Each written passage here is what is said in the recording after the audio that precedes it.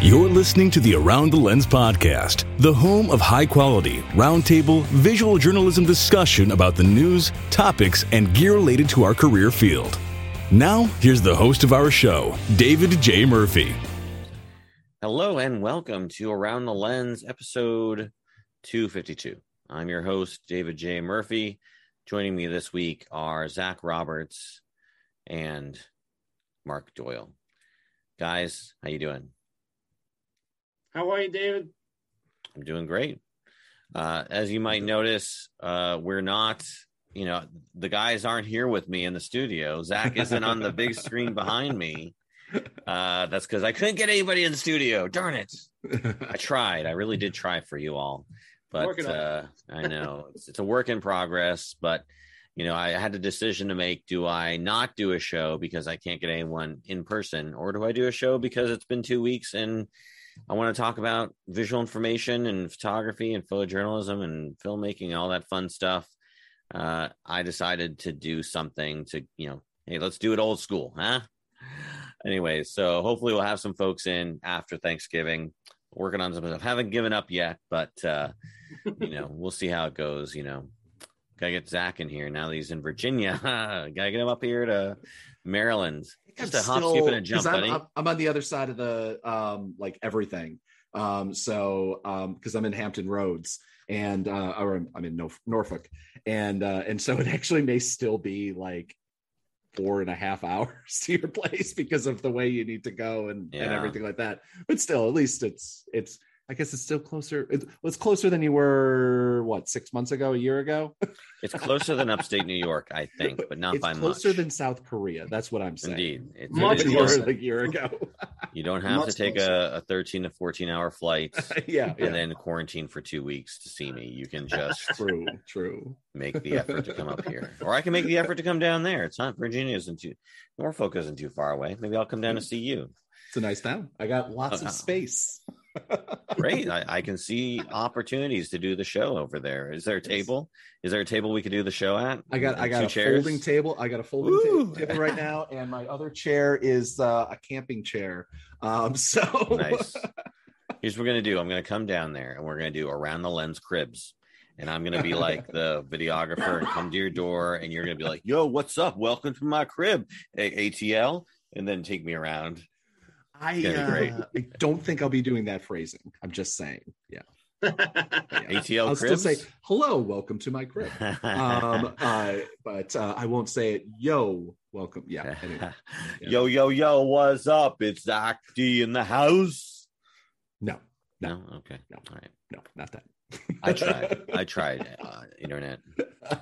All right. Well, despite the fact that I don't have anybody here, the show's format is still the same with regard to the new style we're doing, which is more casual, more conversational, and also more showcasey. So again, we're going to look at some stuff that Mark has produced. We're going to look at some stuff that Zach has produced. And, again, if you're listening to this as an audio podcast, great. Glad to have you. But don't hesitate to go on to youtube.com/Around the Lens and go watch the actual video. We've got our episode from last week with Matt Callahan up right now, and you can watch his bright, shiny face as he discusses his work with me, and we talk about his work and show it on the big screen, as well as Zach's awesome work from his Trumpian event. So definitely some great stuff there.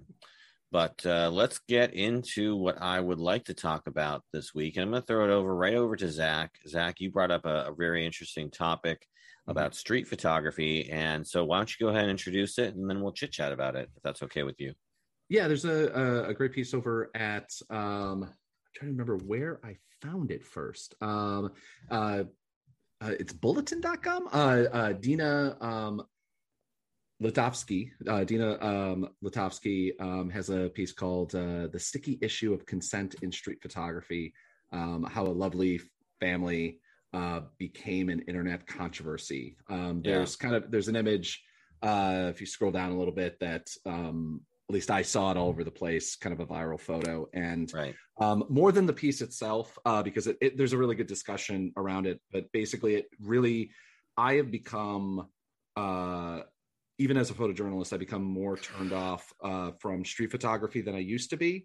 Then even like I was vaguely uncomfortable when I did it back in the day. Like Right. I like taking photos of streets and things like that, but not like people. Like my like one thing my art photo teacher back when I was at Syracuse University would always said, we're like, where are there people? Why are there no people in your photos? And I'm like, I don't really like them, but like I don't like and you know, as an introvert and photojournalism has always been a way for me to like actually talk to people and do things. But the thing I don't necessarily always like about street photography is kind of the voyeur like kind of feel of it. And like, this is a gorgeous photo. Like, if it was an art photo, it's you know, it has a Renaissance feel. It has like kind of everything perfect about. Like, if this was posed, this is a great photo as well. You like, could never pose. You could never pose it this well, not with those two kids. I mean, I can't even pose my own kids. Yeah, but like she's got like the little kid's got the finger thing going out. Like, it's very like Michelangelo or something like that. But that said, you're taking a photo of a moment of a very, even though like New York City, like, there's no private moments in New York City. Like there is no place, like there's the kind of a ongoing joke with New York City residents where it's just like, where's your favorite place to go cry? and like, because it's like, there is no private movie. Everybody has roommates, everybody has whatever. Like, and so like everybody kind of has a place where you're like, okay, I can go and be alone for a brief moment. And it's just like, give it 5 minutes and there'll be somebody walking by. There'll be somebody trying to do, you know, try to start a conversation with you, everything, whatever it is, you know, whatever it is, like trying to hand you pamphlets, trying to sell you a, you know, a Greenpeace membership or something like that. Right. Always something. And it's just I'm super happy to be out of the city for that reason. But just because, but it's one of these, you know, moments. And so often I think mind you, there's some that don't, some that do. But like so often it's women that are also within the gaze of the street photographer's eye. The fact that, you know, photos like street photography is kind of inherently done without any sort of consent. They're only really interesting if they're kind of on the level of an embarrassing moment or just kind of but often they're like, I mean, very clearly this woman here has had a day.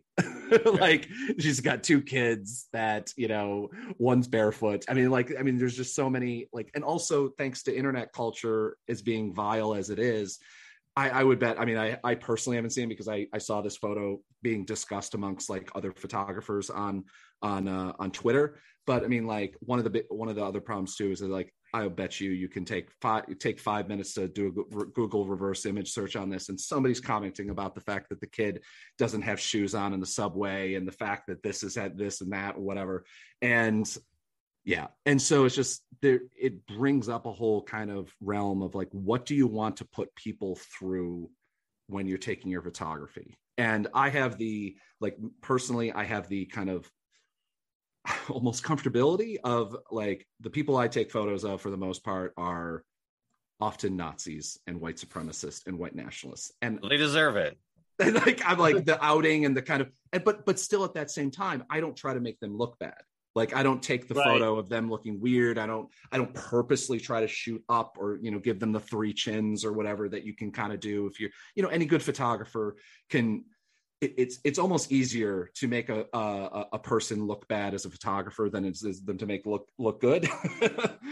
You know, I mean, and so like it's just kind of that kind of discussion that I think that especially when it involves children, that I think we need to have more of a conversation of like years ago. I'm trying to remember how long ago I interviewed for Around the Lens. I interviewed his Twitter account is at Duck Rabbit blog, and they're continually having this discussion about like the fact that like so many famous Magnum photographers continually will use children, especially children within like that are being used, that are basically sex slaves. And like those are often the award-winning images, or there's this large environmental, it won a bunch of awards in Europe that were in these environmental activism photos, basically, that had these children of color who were laying in the middle of like places that were affected by climate change, and it was very clearly set up, but it still won a photojournalism award.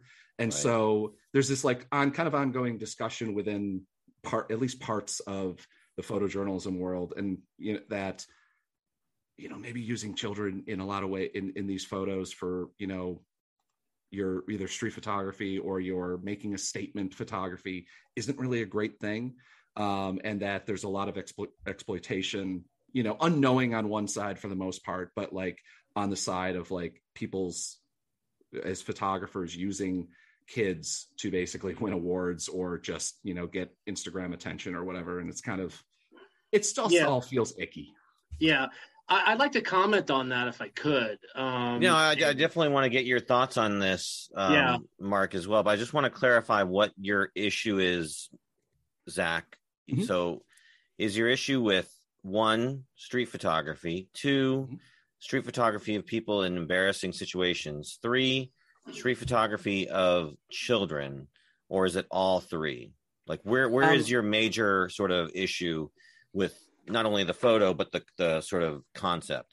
I mean, it's more of like, because one of the big problems is that sometimes there's a incredible photo. It doesn't have to. You can make incredible photos, incredible street photography without like showing a person's face, showing whatever. Just doing certain things. It's more about the.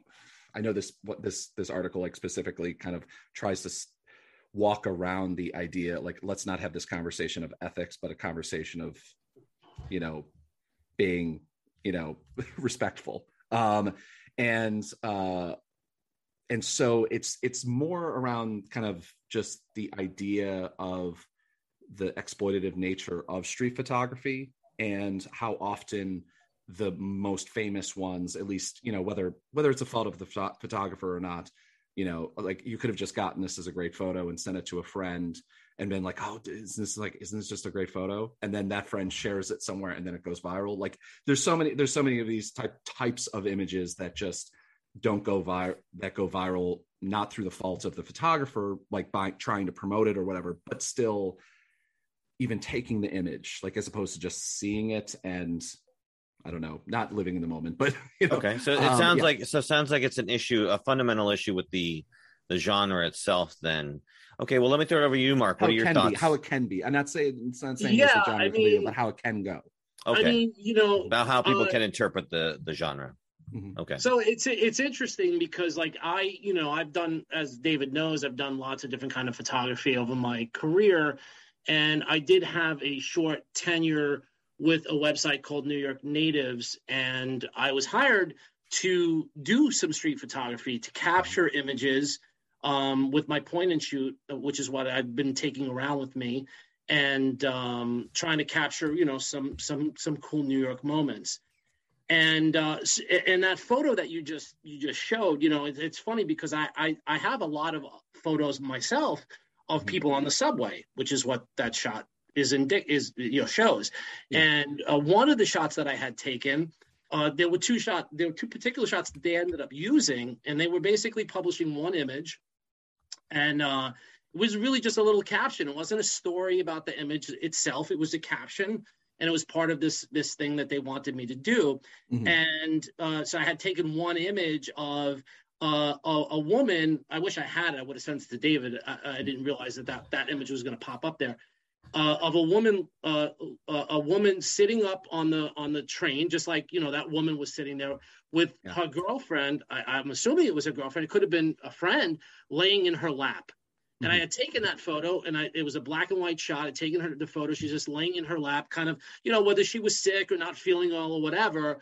And I had taken the shot, and I thought it was an interesting shot. It was right in front of me, and I was like, wow, this would be a cool shot to send them. So I took the shot and sent it to them, and along with a bunch of other shots that I had taken that week, and that was the one they had used.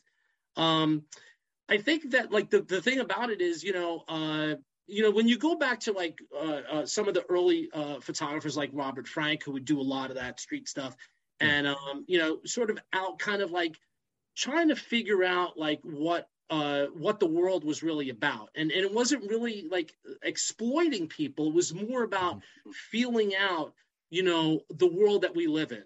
And I don't have a problem with street photography when the photographer is reaching out in that way, where they're actually trying to feel out what the world is about, what the world is saying, what people are thinking and feeling at this moment. I do have a problem when services sometimes, will publish that to try and get, to try and create controversy. Yeah. And I think that's the big deal. I think the big deal is how much controversy. Because at the end of the day, these newspapers and magazines and so on, you want as many eyeballs on their publication as they can get. Yeah. So the real, I think they forego the artistic integrity of the photo to create that controversy. Now that photo is a very, very, really well done, well taken photo. So as it stands alone as a photo, as far as I'm concerned, is a beautiful picture. You know what I mean? But what goes beyond that, how it's portrayed and how the media is trying to push that in a negative light is where I have a problem with photojournalism. Just personally, that's because it can be manipulated in that way where it takes away from the integrity of the photo and what the intention of the photographer was trying to do. Sometimes that doesn't match up. That's the problem I have, that it doesn't match up necessarily, with the intention of the photographer and the intention of the publication that's actually trying to get that out. Yeah. I mean, basically kind of like what I think that no matter kind of what genre of photography we're in, what we need to kind of realize is that we're in 2021. We're not in Robert Frank's era. We're not in Bresson's era. We're in this era. And the fact that we take an image and I mean, like, it's kind of a joke. I mean, like when my kid sister, she's 21, got her first cell phone, I just hammered it in her head. If you take a photo with your phone, consider it's on the internet. Right. Just even if you never publish it, if it goes nowhere, just consider every single time you take a photo, that photo is going to be seen by everyone. And like, it's unfortunate. It is terrible. It's disgusting, but it's one of those like, and it's not a shame. It's, not me trying to shame it. You take whatever photos you want, but just realize that like, because of the world, the terrible, like, because basically the internet is terrible. At least people are terrible. I mean, the internet's just a mechanism by which people communicate. I mean, that could be a longer discussion about, the difference between, opioids and fentanyl. The internet is fentanyl. Like it just makes everything worse. But there's a big difference between the virality and like the way things get used, the fact that photos immediately become memes and turn into something else. And I think that as photographers, we need to, maybe it doesn't influence you, maybe it doesn't change you, but you have to live in the world where that world exists. You're not Robert. You don't get to be Robert Frank, unfortunately. You don't get to live in that era of film where the only versions of those photos that are made are the ones that likely you made and then printed and then put on a wall in a museum, in a gallery somewhere. It is once you upload something up to Instagram or do whatever, is that the internet owns that image now, not legally, obviously, but that internet has possession of that image, and everything will go from there. And people, the fact that the big difference of, maybe if you're lucky, 10,000 people going to a gallery show over 6 months, 10,000 people see that photo like that. And the fact also you're getting a completely and totally different group of people seeing it than just your art friends. You're getting everyone who doesn't understand. You don't understand why that image is a gorgeous image and why it's good. You just get everyone from, perverts looking at feet on the internet, and not to kink shame, but and to art scholars, and you get everything in between. And it's just something that I think we have to think about as photographers when we publish and when we do things, is especially now that we're publishers and we're not, most photographers are their own publishers at this point, whether they think that way or not. Even the wire photographer is the one that uploads those photos and publishes them to the internet, and then anyone can buy them, And so it's just something I think that we need to, think about and have more conversations about, because it basically just gets down to, oh, well, it's a free speech issue. I can publish anything. You're in a public place and da-da-da. And it's just like, I used to be that way. I used to be a lot more that way. And I've realized is that I don't think that there's a lot of fights that we don't need to fight. And to me, that's one of and it just makes an already hated, like, journalists. I mean, like, the number of times I get called paparazzi, no matter where I am, in a million ways, just because I'm taking photos of something that's happening. And the amount of hatred that you get, I've just had 2 friends that were attacked at different rallies, and it's just one of those. It's like, I think we also have to be vaguely aware of the world that we live in, especially the past 5 or 6 years, if you know what I mean, about what, if you're working as a photojournalist, and what both sides, if you want to say both sides, but both sides kind of like look at our world. And, I don't. Mark, you mentioned the media in your comments, and I just wanted to kind of clarify that. What is it about this image or the way it's represented that you think the media is at fault with pushing something? Like, again, I mean, this particular story is just publishing the photo and using it as a point of discussion, similar to how we are. Are you talking about, like, the media in general, like in the way they take any image? What's sort of your argument there about media? I've done research on a lot of this stuff over the years, with regards to, looking at some images that photojournalists take, how some of those images are often manipulated in post-production, and how they're creating, a different meaning.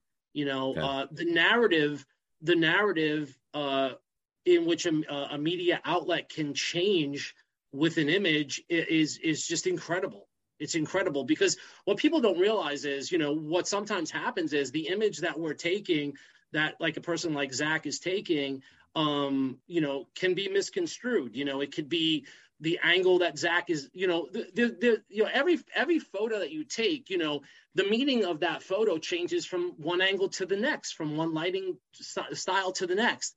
So the meaning of that photo changes, the meaning of that particular capture changes just by going to the left or to the right, or going behind somebody, or in the case of photojournalism, standing in this position as opposed to this position. The gun looks like it's pointing at this person, but it's really pointing at that person.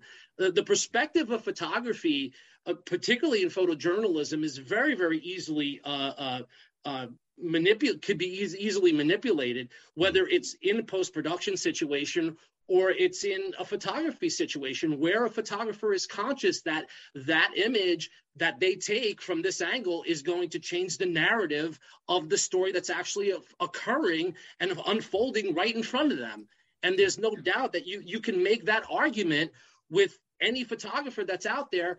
Me being a professional photographer, I can go and say, well, if I stand here and I see this is a peaceful protest, but if I go here and I get this shot from this angle, that's going to change. That photo is now not going to look like a peaceful protest is occurring. So there's a lot of manipulation that's done, not just in post-production, but also in the angles in which the photographers choose when they're out there in the field. Yeah. Okay. I want to throw it back to you, Zach. I want to clarify what you were saying. Mm-hmm. So you're saying, and correct me if I'm wrong, but you're saying that consent, context, and permission needs to be inherent in every photo you're taking, or it needs to be a part of the photos you're taking before you feel comfortable. It needs to be the conversation that you're having. Every photographer gets to make their own choices on what they do. I'm not, right. I'm not trying to put down some dictum. I'm talking about your personal beliefs, because you've said it's changed over time. And I think that there's to me, there's a dramatic difference between like, I mean, especially most of what I almost always, I'm trying to think of any time that I may not have, you know, like if I'm as a photojournalist, the type of work that I do is either I'm going into somebody's home who let me in, or I'm going to a rally or something that is in a public place that is specifically designed to create media, press, and that sort of thing, and then covering those stories. And so for me, I mean, obviously it's a lot easier for me. Like those choices are pretty simple. Is that if you're 99.9% of the time, if you're in front of my camera lens, you're in a public place, at least, you know, in the context, you know, whatever, even if it's in a, you know, a stadium or something like that, you're in a area that is known. It's basically the kind of like, you know, how like if you're in an area that's filming in it for a movie and you have that sign on like the street pole that says, if you come into this area, there's a good chance. There's already an inherent moment of consent. That said, do I still, if there's a child or something like that, that's at a rally, whatever, do I still try to at least get eye contact of the parent? I often try to do that. And just like basically while I'm taking the photo, like I'm looking for eye contact and I'm looking and reading a moment, unless it's an important photo, unless something's going on. If I'm just taking a photo of like a little kid holding a sign or whatever, it's not that, you know, it's that moment. It's not like it's the groundbreaking moment. It's not, you know, someone be attacking. There's no Pulitzer there. There's no news like worthiness necessarily of that photo, other than it's an illustrative point of the day. And so there's like just things that I'm constantly thinking about when I'm taking those photos, that I think that we should be having. Obviously we're talking about street photography in the light of photojournalism. Sure. Obviously, you know, I think that a lot of street photographers would argue this is not photojournalism. It's more of an art than it is a journalism. Yeah. I think a lot of people would. That said, the next step of publishing and doing whatever, if you're just taking these photos and you're like, okay, you know, even if you're just like, oh, I only doing a gallery show or something like that. But the moment you put things on the internet, I just think that it's something that we need to have that conversation about, is that you realize you release it out there. And even if you add a caption, even if you somehow put the caption into the EXIF data or whatever, and it's there, that image is out in the world, and that it's immediately going to be used by people for different reasons. And also, especially since, you know, so many of these images don't have any sort of consent, you're putting those people, you're not just putting that photo out there, you're putting those people out there for that moment. And so it's just one of those, like, I don't know what my opinion is necessarily on it. Again, I'm very happy that I'm comfortable not doing street photography. Whether would I take that photo? You might take it, but would you publish it? That's the thing, right? That you might take it, but you wouldn't publish it. Often what I'll do, if I see like a really nice moment, and like, again, I don't know, who knows whether that mother thinks that's a nice moment. You know, I take a lot of nice moments of like, you know, when my family goes out on vacation, I think what are really nice photos, and then I show them to my mom, and she's like, oh my God, I look terrible, and don't ever publish that photo. And that mom could think that, or that mom could go, oh my God, this is like this great moment of like family and everything like that. And like what I'll do a lot of times, if I do randomly take that photo, because again, it's never my like intent to go out and take, you know, street photography of that type of thing, of people's faces specifically. I like silhouettes, and, you know, it's a different type of thing, but I will often go up to that person and go, do you want me to send you this photo? I took this photo. Because like, also I'd want to give this photo to her. Like that would be, if I took this photo, it's a great photo, it's whatever. I would, right before I leave or whatever, I go, I took this photo, I'll delete it if you want, or I'll never use anything with it. But like, I thought it was a really great moment. Do you want me to send it to you? Here's my card, shoot me an email. That's the conversation now. I don't think that's the case with that photo. I don't think it's the case with that particular photo with the two little girls, with the mother. But I think it's a great photo. I really think it's an amazing photo. There's something artistic about it. There's something painterly about that photo. Yeah. And if I took that shot, I probably would have posted it. But again, it does take on a different meaning, to your point. if it's out there, and Right. it could be manipulated or it could be misinterpreted in some way. But isn't that true of any image? Yeah, I mean, it is. It really is. But I mean, I think as a photographer, I'm not looking at it that way personally. I'm looking at taking a really great photo of a person or a subject or whatever it is. Yeah. And I'm not necessarily thinking about how that's going to be used or abused.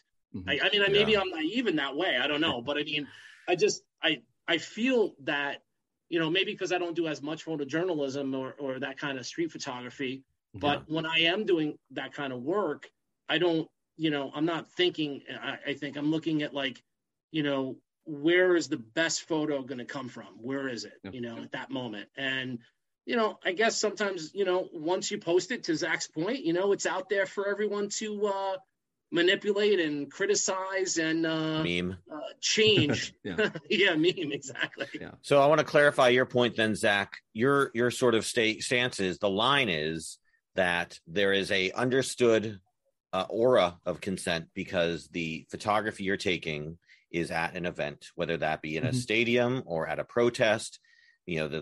The people out there understand they're going to be photographed, and you as a photographer know that they understand they're going to be photographed. So there's that implied consent because it is event centric, right? That's kind of what you're saying. Yeah. So then how do you, again, getting off necessarily street photography, right? Because even in the photojournalism industry, we have, what's called feature hunting, right? Where you're going out, you're, back in the newspaper days, your editor would tell you, go find me some nice feature photos. And you'd go to the park or you'd go walk the street. You try and find those nice found moments. Now, typically, like if you're a good photojournalist, you go up to the person after you've taken their photo and get their name and information for caption information. They understand they're going to have their picture printed, right? So very rarely are you necessarily publishing the photo without their consent, because ultimately, they might call the paper and be like, why are you publishing my photo? What is the newsworthy value of you publishing a photo of me playing in, the park, with a sprinkler, right? Yeah.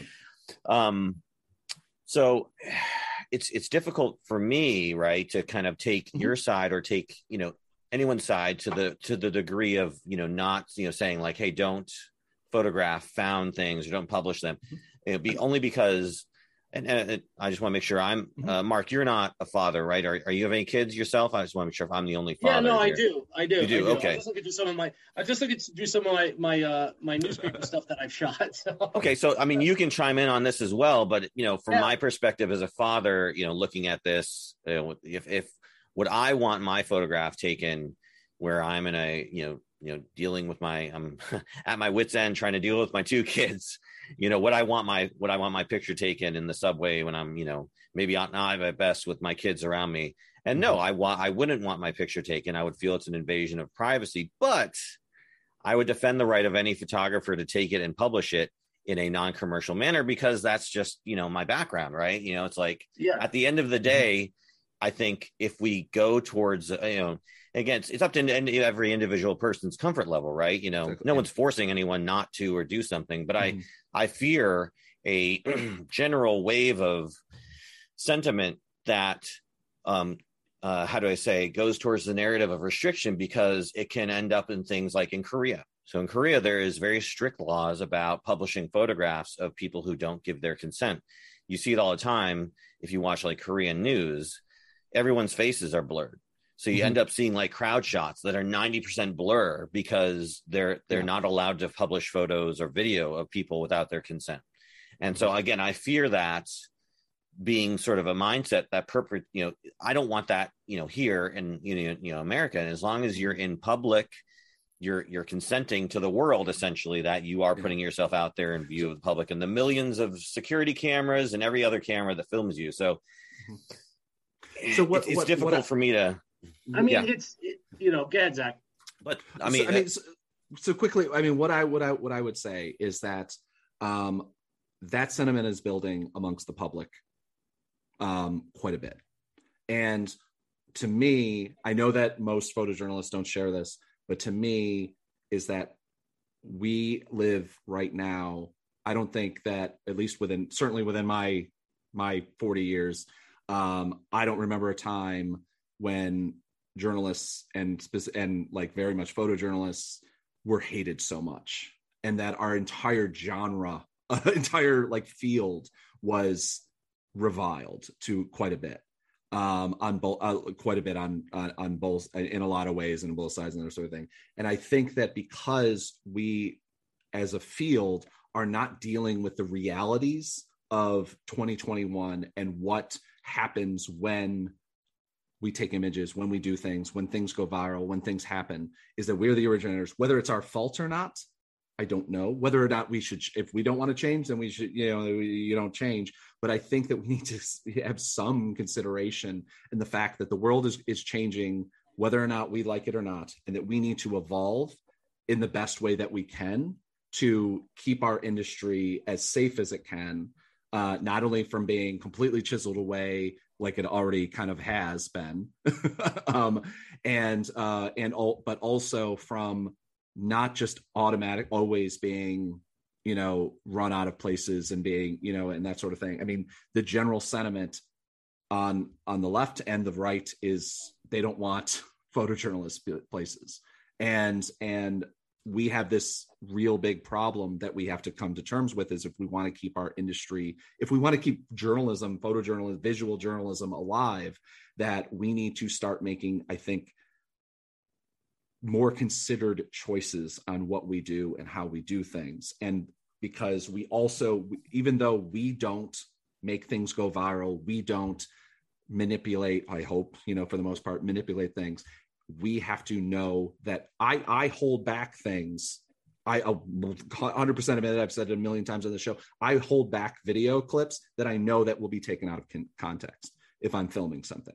And I know, because I know the perpetrators, I know the people that are on social media that will immediately grab that image or grab that video and make it go viral because they'll add a different caption and put something else on it. And unfortunately, I don't know how to stop that, because I got 14,000, almost 14,000 followers on Twitter.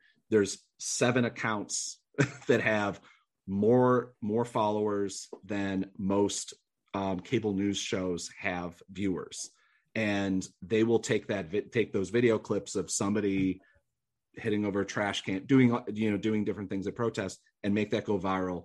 And there's a really good potential that the person that's in that video, they'll figure out who it is in 10 minutes, and that person's going to get a knock on their door by some fascist. And these are considerations that I have to take continually, and that I hope more photojournalists at least put it in their head, knowing that they do this, because we don't live in the heyday of journalism where you just publish what's right, and and the public will read it and consume it, and that's what it is. We don't live in that day, and it's not coming back as long as the internet exists, and it's gone. And there's a lot of people in our industry that just refuse to admit that they don't live in the age that never really existed, because that age never really existed. There was always people that would take images, manipulate them, even just by changing the caption or whatever, and that's it.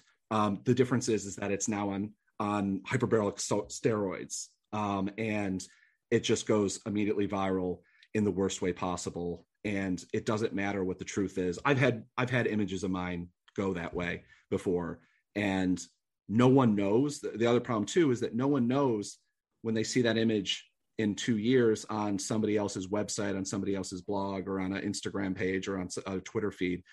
They can figure out it was my photo or somebody else's photo, but they can't figure out that I didn't write that caption. I didn't do that. And so I know a lot of photojournalists who end up getting hate. I mean, I published this stuff to the Wire service, and then Glenn Greenwald decided to pull it down for his blog and post it or whatever, a Substack, and then it goes viral from there, and it goes into the internet hate machine. Right. And so, and obviously this is, and also, and then recaptioned, essentially. Yeah. So you feel, Zach, that like a lot of photojournalists now are targets for like, we are. I mean, I get, especially if we try to be safe, I can't wear a mask at a rally, at a lot of rallies that I cover now, because I'm immediately targeted. And I mean, I was at a rally in Harrisburg, Pennsylvania, with like 100 people, and I was the only, I think there was one other journalist there. And I had my camera set up and everything like that. And like the entire speech, every person was just pointing right at me and being like, the media. They have no idea who I am. They don't know. Sure. They don't know if I'm right, if I'm left, if I'm CNN or whatever. I mean, they always assume you're CNN, right?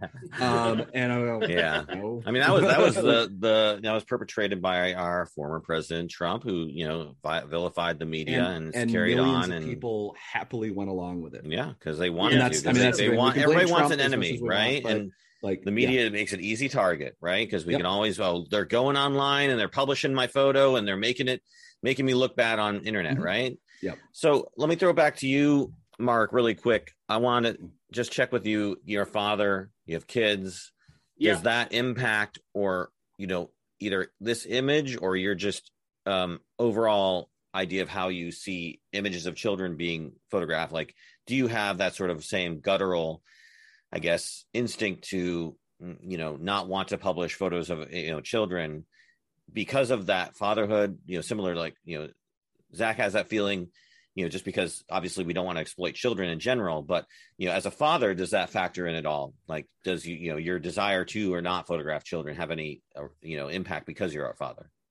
I mean, that's a good question, because I've crossed that bridge on a couple of occasions where, I'm in a setting where, I take a really good shot of a very young kid, and it's a great shot, and I'm hesitant, and I have been hesitant. In fact, one time I took a shot and I posted it up. It was a close shot of a young girl or whatever it was. And I posted it up, and I took it right down. I literally took it right down because it's still there on the internet because you posted what's it. That? It's still on the internet because you posted it, right? The internet owns it now. Exactly. Right. Exactly. So yeah, I mean, it's definitely because, it's in your head, like Zach is saying, it's automatically, it's there, it's part of what we do as far as grabbing images and if there's a moment like this particular photo, I think is beautiful, and it's something that maybe I would post if I took it. But there's definitely, I think it's a case by case basis. Really, I don't think you completely shut it down. Mm-hmm. I think you look at it and you say, well, that's not serving anyone's interest, or that's going to, you have to think, like Zach's saying, where is this going to end up? And I don't think there's any way to really prevent it. I really don't. I mean, it's the only way to prevent it is just not take it or not post it. Because, if you take a photo today and like Zach's saying, you put, happy family, in caravan, and then 6 months later, that same photo has a completely different caption and it turns into a completely different meaning. I mean, not everyone's looking, at that particular photo from the day it was posted with this really cheery caption on it. Now they might be seeing it, 6 months later, on a right wing, website or something. I don't, whatever the case is.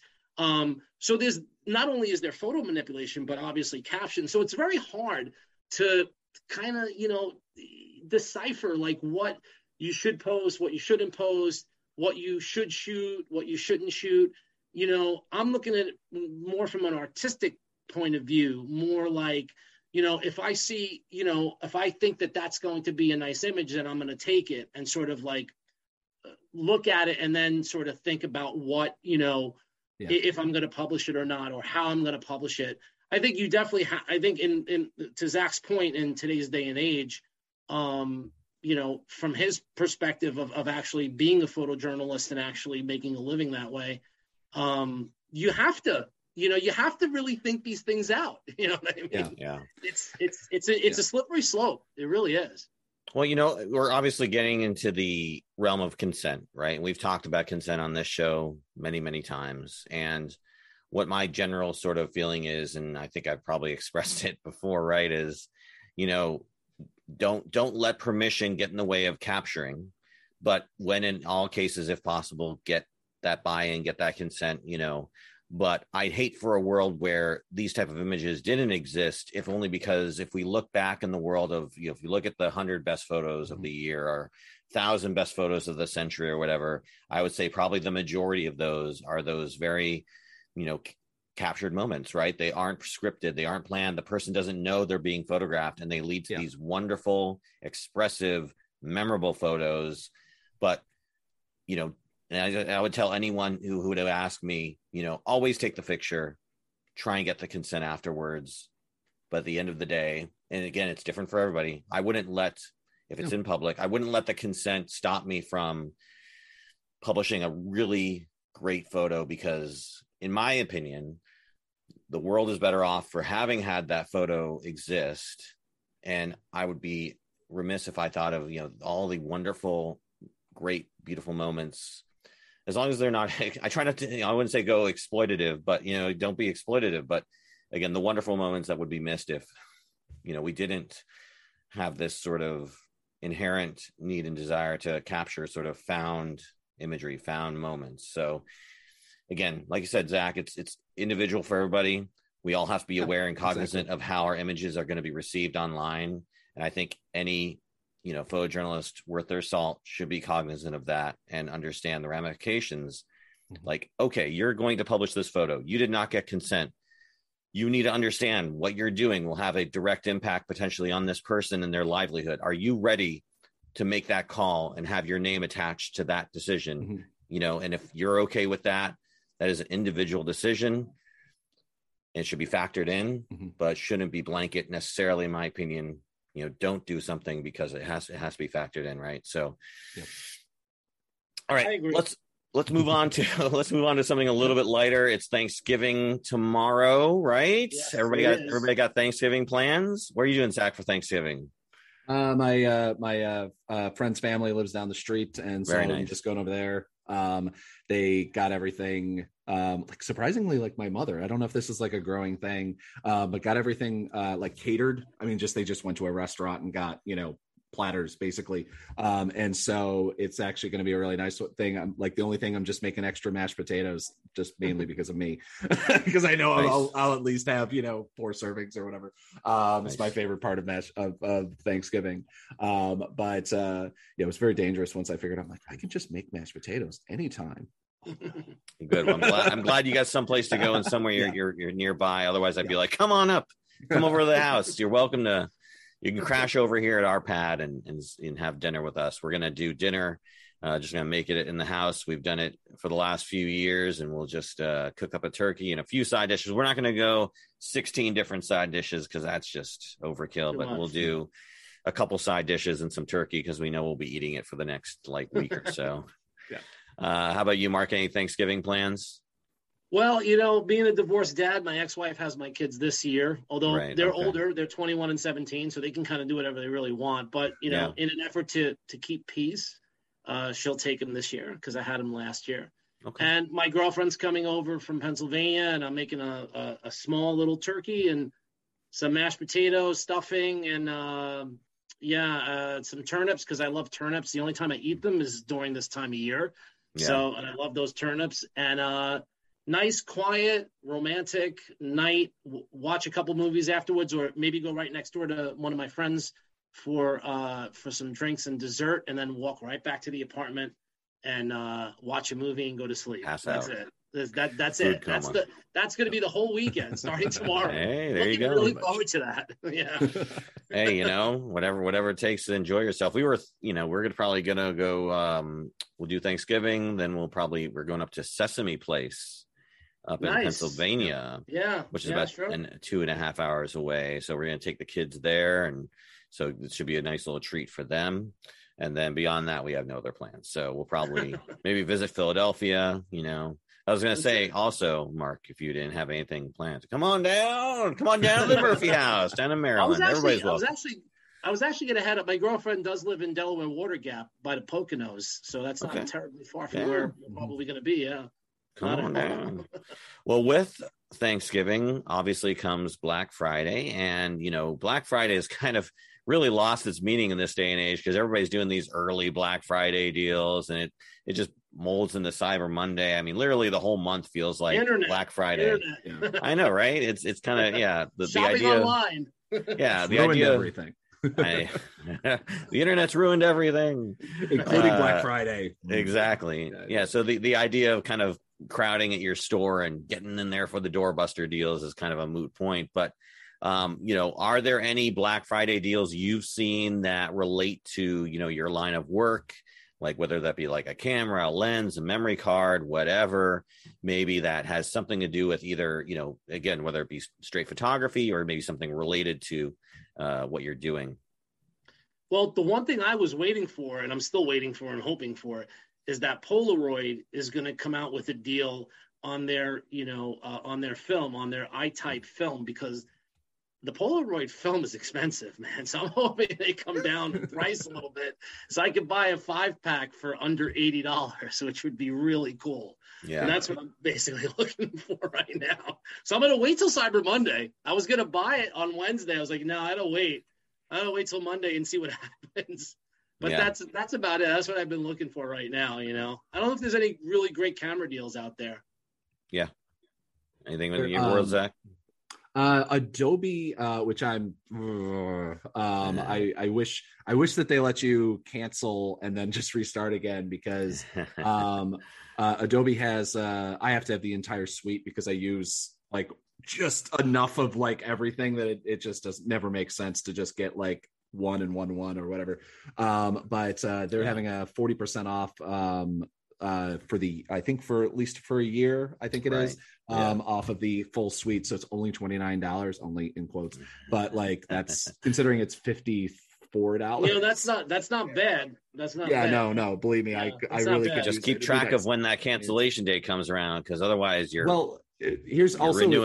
Secret, everyone.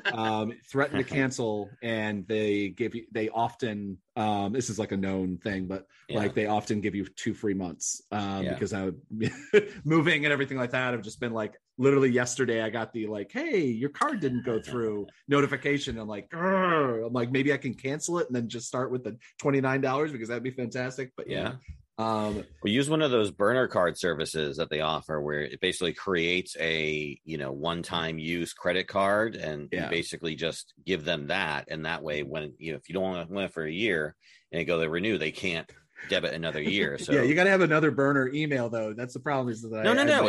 I mean, a lot of they have services that are free that provide it. Some banks even provide it, so it's not even something you have to like. You're not like scamming anybody. You're just it's a service that is out there. I did the Black Friday deal with Adobe many years ago and got like roped into another 2 years of it because I forgot 1 year. I thought it carried on past 1 year. I didn't realize it was a 1 year thing. So like 2 years in, I'm like looking at my bill and I'm like, what? $60 a month, $600? What?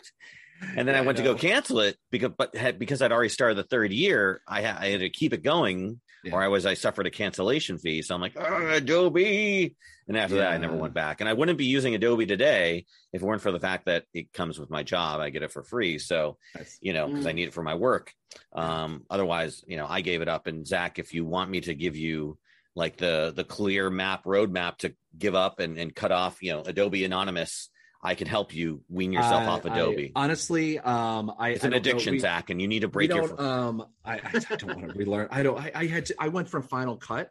I knew Final Cut pretty well, and then everything switched to Adobe, and I knew Quark.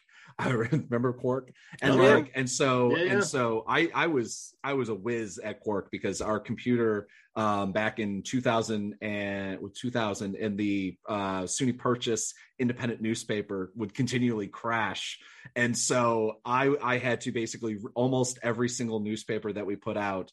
Thankfully it was a weekly or anyway, it wasn't regular, let's just say. Every newspaper we put out, I basically had to rebuild at least twice because the saving, remember you had to save on the zip disks and it would never save correctly and everything like that. And so like I became, by the end of like one semester, I became like I could put together an entire newspaper layout in like 30 minutes, as long as everything would process quickly enough, because like just redoing it over and over and over again. But yeah, See, I went from Quark to InDesign. That's the transition that I made. I still haven't really. I know vaguely. I can open up a file and I can make a change in InDesign, and that's basically about it. I got a friend who's a graphic designer who basically I go, Paige, can you fix it? She's like, okay. I've been fortunate to when you have kids, you can use the student ID with Adobe, and I've been using the student ID. My daughter's been in school for 3 years, so don't listen to Adobe. Don't say anything. But my what is that, Mark Doyle? Okay, got it. So you remember that? No, remember that whole button you clicked when you came into the program? Everything's being recorded. Just so you know. Here's what's interesting about that. What's interesting about that is my friend's like, "Can we get your daughter's ID?" And because he was paying like $50-something a month, right? And he's like, your daughter's a student. Can we use her student ID to sign up for Adobe for, I think it's $22 a month or something like that for students. And he's like, if you can get her ID, I'll pay for, we'll get 2 users and I'll pay for it. And I'll give you one of the users for free. And then I'll just pay the $20 a month. And because he was paying $50 anyway. So it's a win-win really for him. So I've been using it basically for free. Yeah. Nice. There you go. Pretty cool. Yeah. Yeah. Like I said, I weaned myself off that program. It was a tough addiction, but I'm using open source. So using DaVinci, using all kinds of different things. So I've gotten very used to that. I mean, honestly, if you just need basic editing stuff, photop.com is a free website that does 90% of what Photoshop does. DaVinci is a great free video editor. I paid for the $300 for it just because you get it for life. You get free updates for life. It's a great thing. Good. It's good. So anyways, there's a whole lot of things, but if it works for you, then it works for you. It doesn't matter. I mean, it's all about workflow. And especially if you have to work with like other organizations that use Adobe, it's the industry standard. That's the big problem is the rest of my team in my production, the company I work with, the nonprofit I work with uses Adobe. And so it's not necessarily a choice. In your case, it's non-negotiable. You have to be with the industry standard. Now what I got to do is start getting them. I wish I could get them to get like a nonprofit account. So we. There you go. Yeah. But that'll never happen. Yes. I can never discount. Well, no, but they don't discount. But nonprofit rates. Yes. I've tried to work it out, and it just doesn't work out because anyway, it doesn't work out. But the one thing I've been disappointed with the sales that they're, like Adorama's thing, it's everything's like 10%. You're like, oh, it's $300 off of this camera. It's a $3,600 camera. That's I mean, it's cool. It's greater than anything. I mean, like Nikon is like famously kind of stingy with sales and stuff like that. At least to me, it's been but I just had my 7200 let's just say isn't reliable. And so I have to like replace it even before I do my big switch to Sony, which unfortunately I think I'm going to have to do. I have to get a 7200 at least for like a couple months before like that whole thing happens. And it's like I've been trying to look for that deal now that I have the Nikon mirrorless cameras, and it's like, oh, the 7200 mirrorless is I think $2,300 or $2,600 normally, and the sale brings it to $2,200, and you're like, cool. Actually, the other thing is Printique. The Adorama's print company is having a very good sale too. I think they're doing 25% off of their print services, so that's a pretty good deal. Yeah.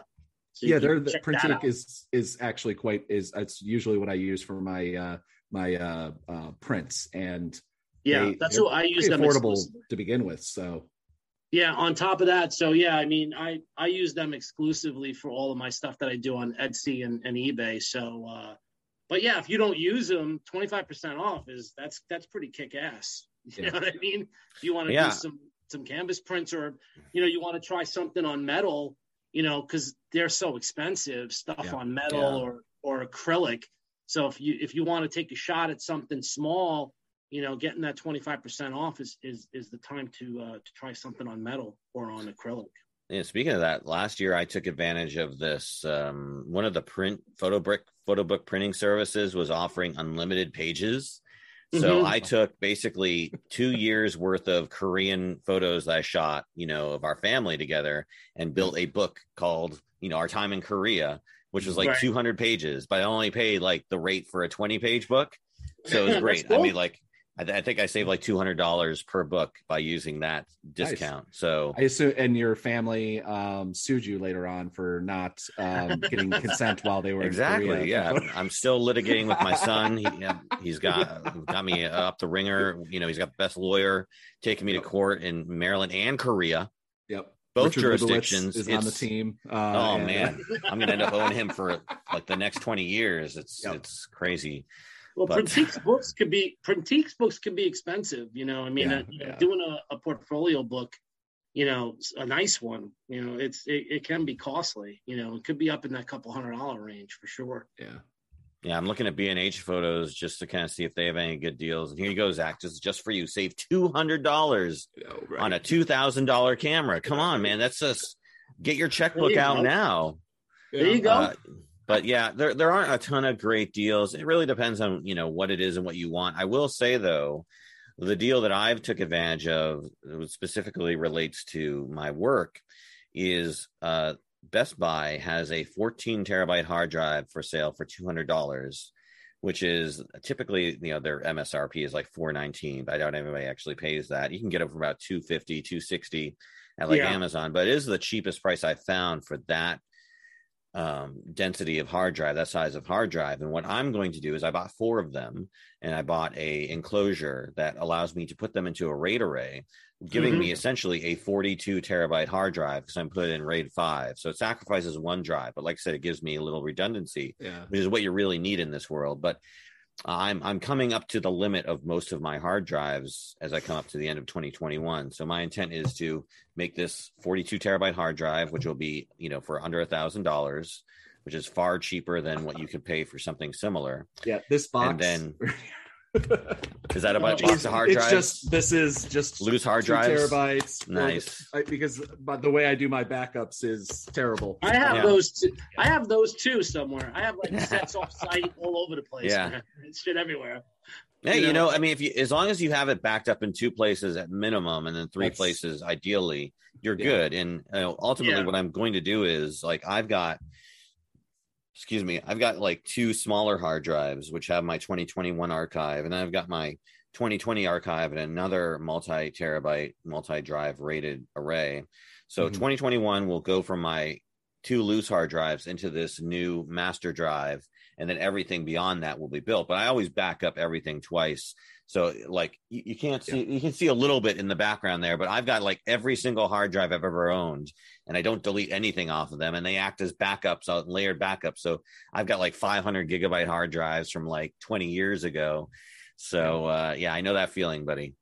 I will say though, like unfortunately, none of my cameras use SD now. Well, actually, no, I've got more than enough for the one camera I have that has an SD. But SanDisk is doing some pretty damn good deals. 256 gig card, Extreme Pro for $59, normally $100. Looks like most of them are at least like 30 or 40% off minimum, which is a pretty good deal. I mean, occasionally they'll be better along the year, but that one in particular, if I had the cash, I'd probably pick up a couple, because it would be nice to have, like, shooting 4K video. Like, you know, you just go through cards like water. I have my but I have, of course, thank you Nikon for the extraordinarily expensive XQD cards that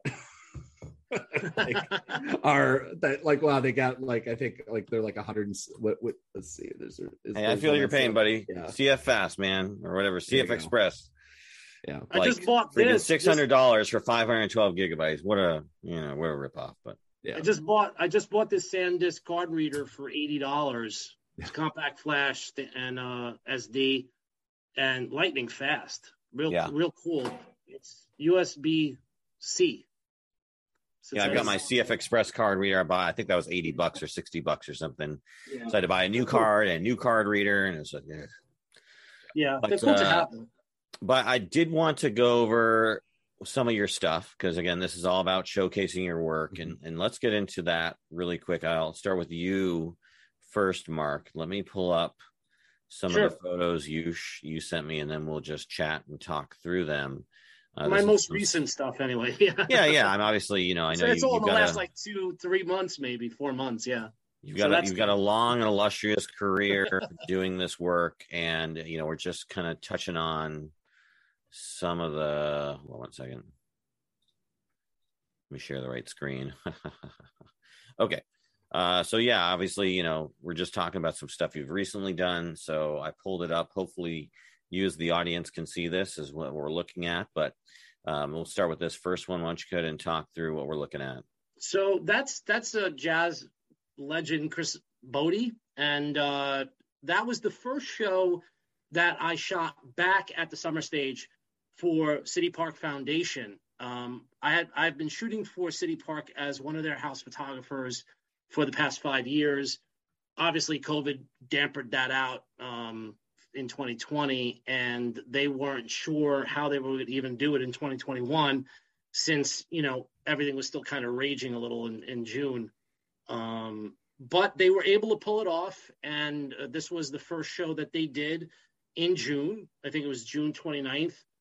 And, everybody, it was decently attended, and everybody seemed to have a good time. And he's just an amazing, amazing trumpet player.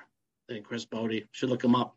So that was my first gig back to live event or live music for Summer Stage, Central Park. Was it live, like the first live event after COVID, or have you been doing live events? I had done a couple prior to that, but that was the first one I had done back. That was my first, my first client, event client that I was able to reclaim after COVID. There's still a couple that I haven't reclaimed. Was it weird going back to shooting live events again after I'm guessing being on hiatus for a while?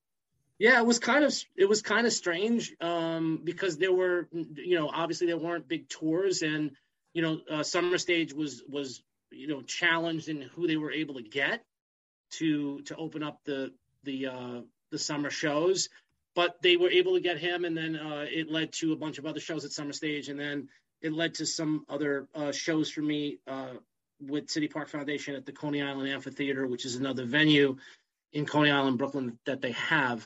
So I was able to do a few of those. So I was able to do about 12 or 14 shows for them, and it was all, you had to, the thing about it, what was odd, the way things have been changing and so fluid.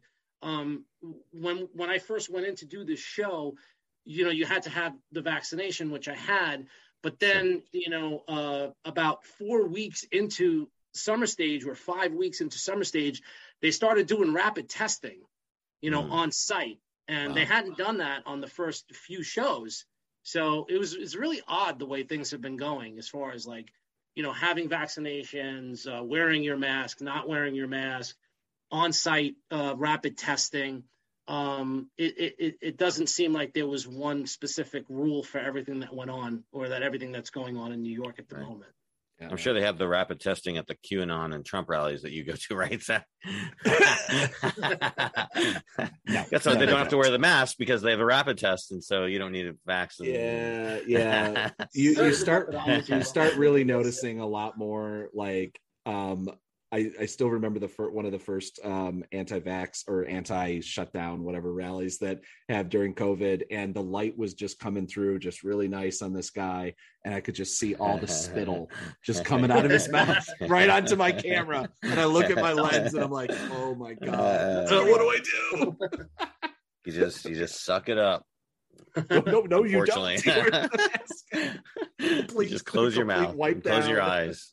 Yeah. Carry lots of sanitizer with you. Yeah. All right. So this other photo, is it also from the same event or from another? That's the same show. She came out into the audience, which was cool. Obviously, people in the corner you could see aren't wearing their masks. The idea was you didn't have to wear your mask. Again, it changed so rapidly that that was an early show in June, and people who were vaccinated were told they didn't have to wear their mask, and then it sort of changed later on. The interesting thing is every photographer, I was one of the only photographers there for that day, but every photographer from that point on had to wear their mask in the pit, whether you were vaccinated or not. but some attendees didn't have to wear their mask.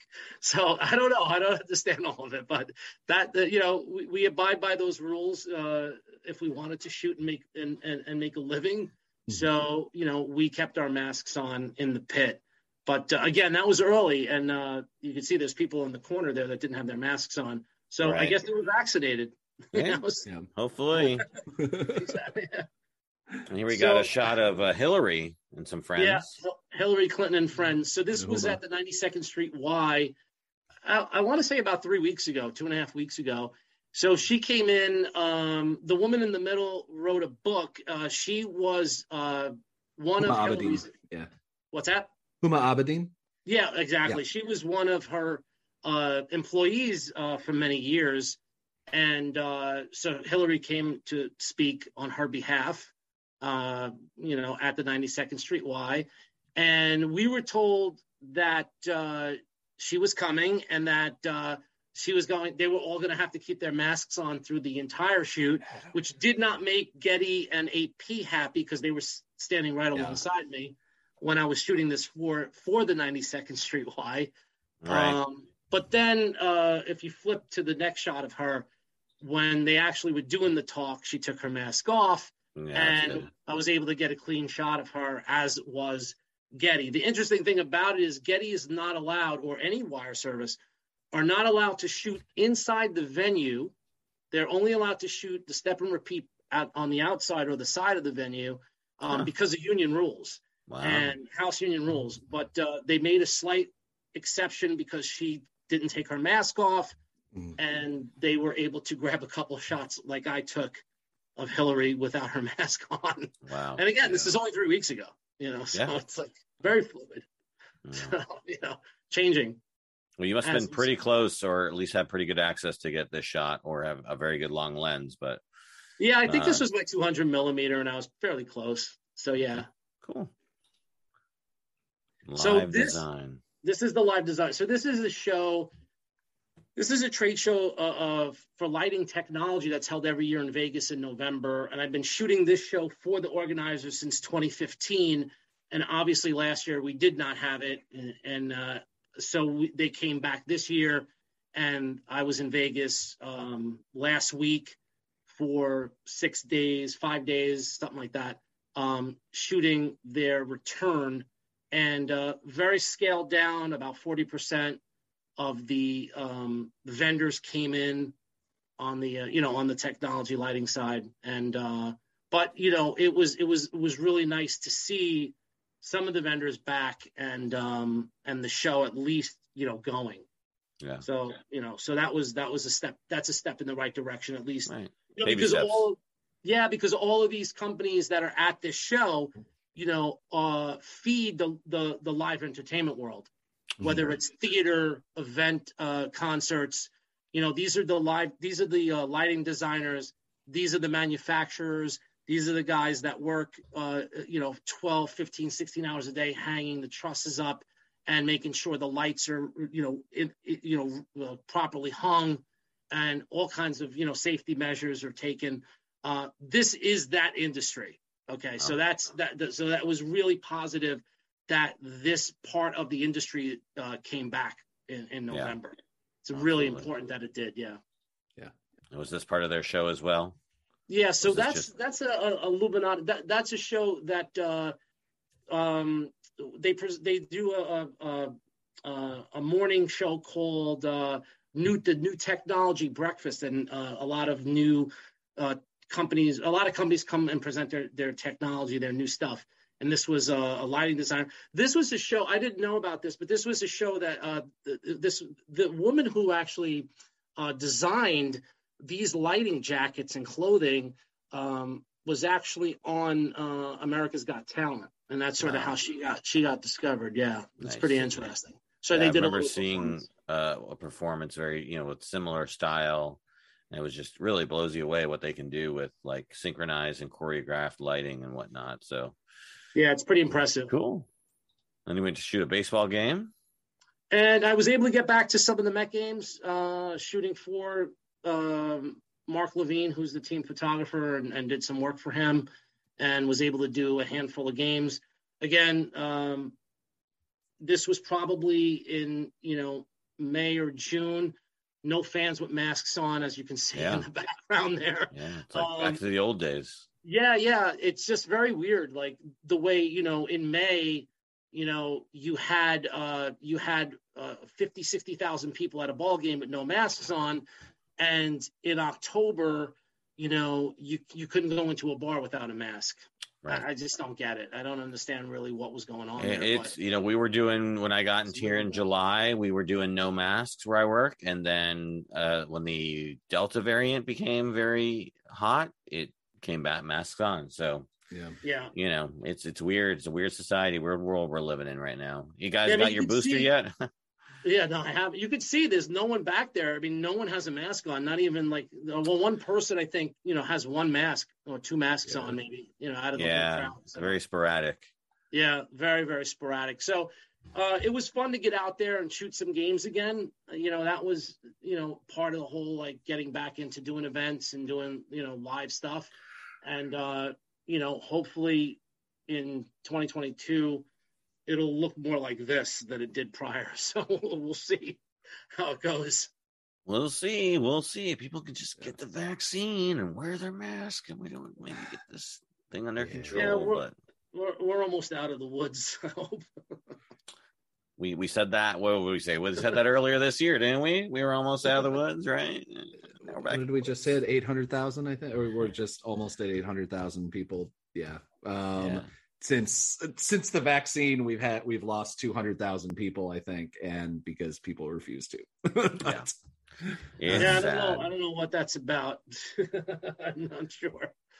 All right, well, let's go over. Thank you for sharing that stuff, Mark. Glad to hear about some of your varied experiences. Let's go over something that you shot, Zach. This is a video that you produced for vsu.news, your website. I'm going to play this, and we'll kind of let it play for a little bit, and then you can kind of talk about what we're watching, okay? Sure.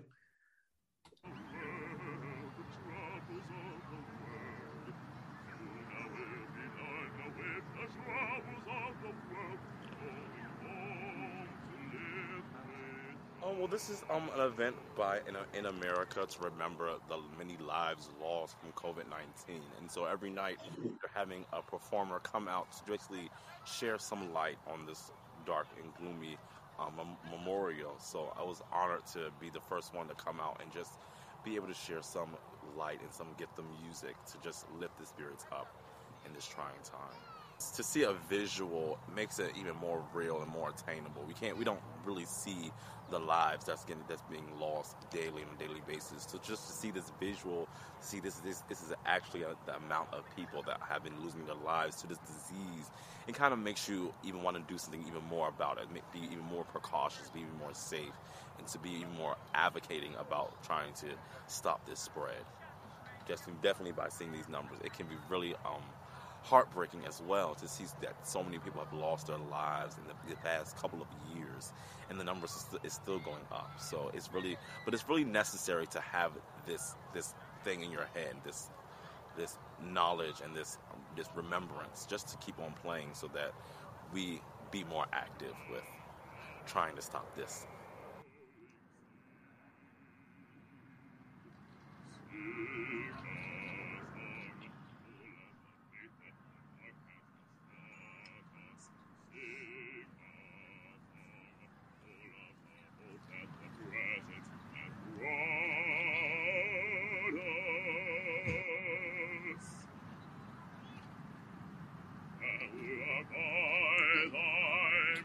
So Zach, tell us a little bit about this story and how you kind of came about it, and what kind of drove you to, kind of create this piece of content about it. So this actually was one of those just weird coincidences. I didn't even know that this was a thing that was happening. And I was covering a rally in front of the Capitol. It was in front of the Capitol. Or no, I'm sorry. Yeah, it was in front of the Capitol. That was basically that was about the treatment of the January 6th prisoners. And on my way out of town, I see this entire field by memorial there, or by the monument there, and just a field of flags going by, and I'm like, oh, what is this? And so I pulled over and got out and just was taking some photos around, and this gentleman here, Christian Simmons, who is who sings at the National Opera in Washington D.C., was brought out by basically the nonprofit that put on this memorial, where there's 670,000 small, as I say, over 670,000 small white flags in rows. And basically it's, at that time back in September, that was how many people who had died because of COVID. And so you could go, you could have gone, I believe, it's over. It was over in October, but you could go to a website and basically write your info, your family member or your friend's info on there, and somebody either would write it on a flag, or you could just go out there and with a black Sharpie write kind of write the name, and then write like just a brief little thing about the person who passed. And it was just one of those like really striking when you think about like you have like the AIDS quilt back in the, would have been the late 80s, early 90s, that was like traveling around the country. And then I remember as a kid seeing there was a Vietnam memorial, like the one that's relatively close to where this was, and they had like the pieces that were like traveling the country, and it just made me. Zach, I don't mean to interrupt you, but I can't see your face, bud. Yeah, I don't know what's going on with that. One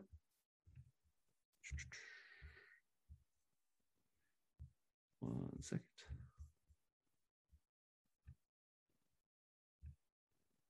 There we go. Yeah, I don't know what's happening. Weird. Nothing. I didn't change anything, but okay. Anyway, so it just kind of like brought thought of that. It was just massive, like not surrounding, but it was like must have been several acres of flags just spread out in rows, and then like every once in a while you'd look down and see someone's name on one of the flags, and it just especially at that point in this year, we had kind of gotten to the moment where we think we're on the other side of this, and we're kind of like not, the national conversation almost had nothing to do with COVID, even though those numbers just kept chugging along. And that was amazing. I mean, considering like this guy, they were bringing opera singers and different performers out to basically build the stage of this thing, which that was, I think, kind of amazing to see. Yeah. No, absolutely. And obviously you shot and photographed and filmed him without his consent, and then published it without his consent. So obviously, obviously you seem like a very willing and eager participant to talk about a very important cause. And so that was an awesome, it was very cool little story there. Very, very, very well done. Mm-hmm. And now that you're living near DC, you can do it. Are they still have the flags up? No. It went away. It was from September 17th and to October 3rd. But it's the other thing that's interesting is that, like, I mean, this is completely off the subject of that, is like I've discovered, because Twitter's standard video length is 2 minutes and 20 seconds, as long as you can post on there. And so like I've discovered that this is like that's actually the perfect like news segment length for me to edit, and I've actually become really good at editing a 2 minute and 20 minute long segment. Nice. And then just this past month, Twitter started a paid program. Like literally pay for, I have Twitter Blue, and now it allows you, I think, up to 10 minutes to upload video. There's a bunch of other like weird stuff, whatever. But it's actually kind of, it's been an interest. It's like kind of interesting how it like forms the process. But I mean, like between my account and the guy I work for, like we see, like this didn't get a lot of views, but whatever. But but like I got a couple thousand. But on the other hand, what an average news segment sees, I mean, like a piece I did earlier in the year on a character named Ali Alexander got, I think it's up to over 600,000 views. And so it's just like, that's a CNN's nightly news segment, and it's getting a larger viewership than, and actually people are very clearly paying attention to it because they're clicking on it to watch it.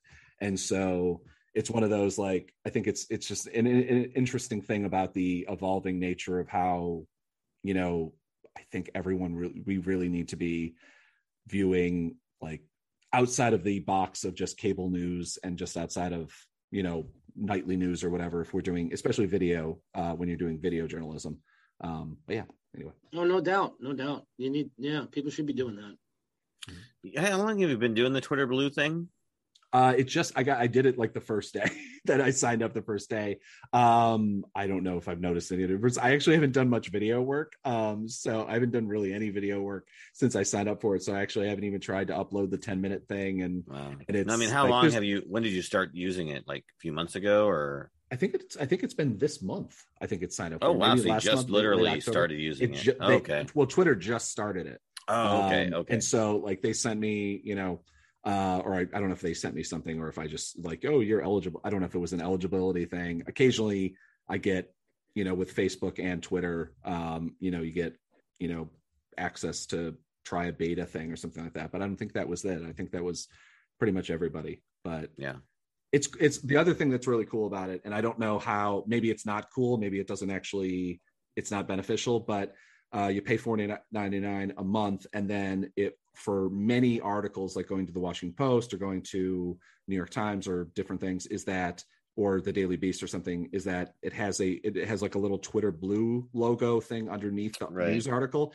And then you don't get advertisements, and you get access to it. So very clearly there's cool. A news, like the way that Facebook used to do, or it still does. I hope they're doing it better than what Facebook did, because, but it's nice because you're going to their website, unlike what Apple and Facebook did, which is they brought news on their platform. So you never leave Facebook and you never leave Apple. Right. Twitter is literally just, you go to thedailybeast.com or whatever and read that article. So that's actually kind of cool. So.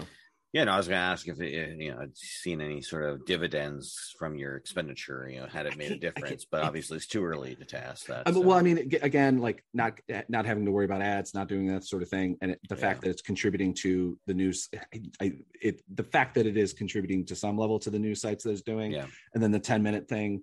That's kind of all I really want. And I don't see ads. I don't see sponsor stuff as much on Twitter, which is also nice.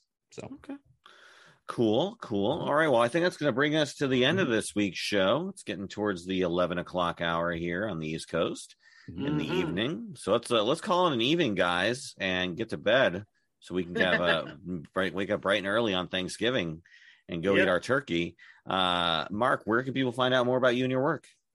So all my social handles are all the same. Photos by Doyle, all straight across. And my website is markdoylephoto.com. Okay. Zach? On Twitter, on Twitter Blue, I'm verified. Everything under the blue. It's paid for by Twitter, sponsored by Twitter. I want to see you wearing like the Twitter shirt. I'm literally giving them money, so it's actually this is sponsored by Zach. You're sponsoring Zach. Yeah.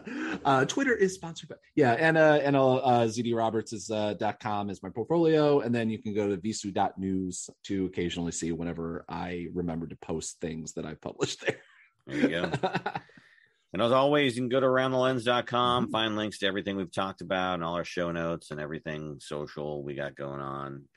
I'll be honest, it was a little disheartening to kind of post like the first episode in the year and see zero traction on the YouTube channel, just because, again, it's kind of like I have to get people reused to listening and watching the show. And, I got to do my own due diligence to actually advertise and promote things and, all the SEO type stuff. So, but we're going to get there. We're going to get Ghost in-house. We're going to have Zach in here at some point. We're going to have Mark down here at some point. I'll be down there in March. We're going to have you. I'm taking that to the bank.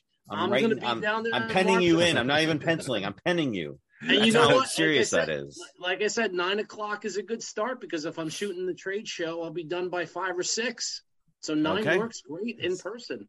There we go. Mark Doyle, quote unquote, guaranteed appearance in March on the show.